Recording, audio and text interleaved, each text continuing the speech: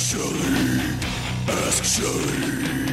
This is the part of the show where you email questions to Shelley that you would never ask her to her face. All right, so let's ask Shelley. Do it. Ask me questions. Gives me a chance to talk about some stuff, to do some research. I like to spend my Sundays doing research, bringing you back all the answers to your weird and random questions. We do it every Monday right about this time, continuing the Monday tradition we started all that time ago on the Rumble in the Morning show. So, 3 questions for today. The first one comes to us from a Karen, but it's like a cool Karen. She starts with a C. Why do dogs do the fast leg shaking thing when you find their spot? You know, when you're scratching them?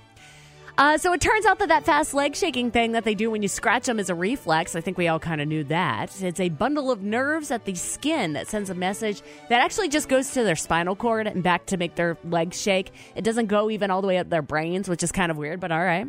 As for the reason as to why it is there, scientists think it is to shake off ticks or other bugs that might be biting them. The bundle of nerves is like right underneath the fur, just underneath the skin. So it's really close to the outside where if a bug were to bite you, you wouldn't have to press too hard. You would feel it at the skin level. So possibly it's there in case a bug bites them and their brains don't even have to think about it. They just reflexively brush it off. And that's what's happening when you're getting your dog's spot. They think you're a bug and they're trying to get you away.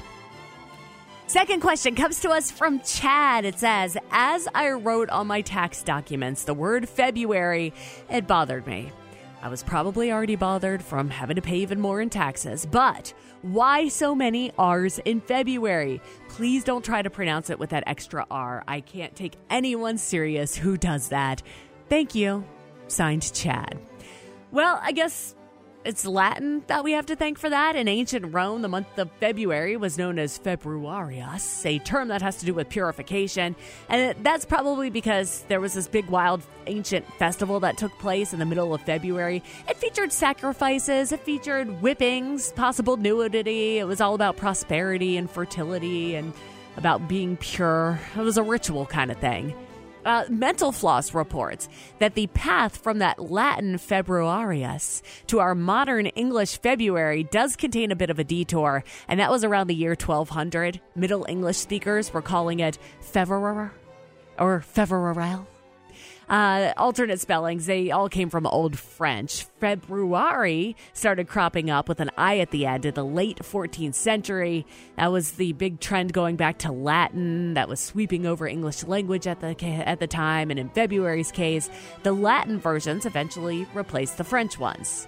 As for why we don't bother pronouncing that R and make it February, the answer is basically laziness, or because it's like hard. We have a tough time when there's 2 R's right close to each other, so we drop one. It's the same reason you might say surprise instead of surprise, or governor instead of governor, not according to Mental Floss. So enjoy your February. I'll say it like that. It's the right way, right? And then finally, there was a news report this week about the new lab-grown meat, and I was wondering, would you put that meat in your mouth? It's an email that comes from Chris. He didn't sign it.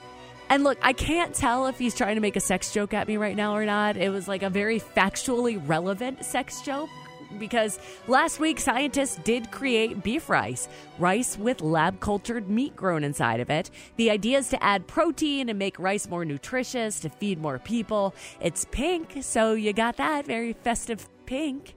And I don't know why. I just don't want that meat in my mouth. I guess I prefer the real thing.